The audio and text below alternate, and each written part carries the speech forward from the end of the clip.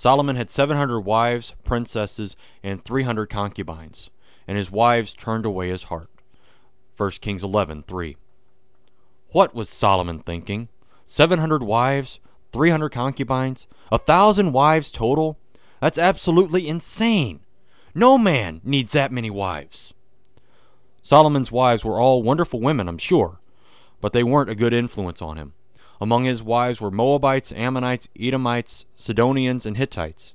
With each new wife, a new god or goddess was brought into the palace. Many times Solomon saw the paltry workmanship of the handmade idol and ordered a new one to be crafted in gold and silver and all of his other riches. God became angry with Solomon and wrenched part of the kingdom away from him. God continued to keep his promise to David. One of Solomon's sons would continue David's perpetual kingdom, but he would only have part of the kingdom, only one of the 12 tribes, the tribe of Judah. It was a grievous punishment for a grievous sin. Solomon wasted his riches on his own personal pleasure. He reflects on this in Ecclesiastes, but his story is a reminder that everything we have is a gift from God, our gift to use as we see fit.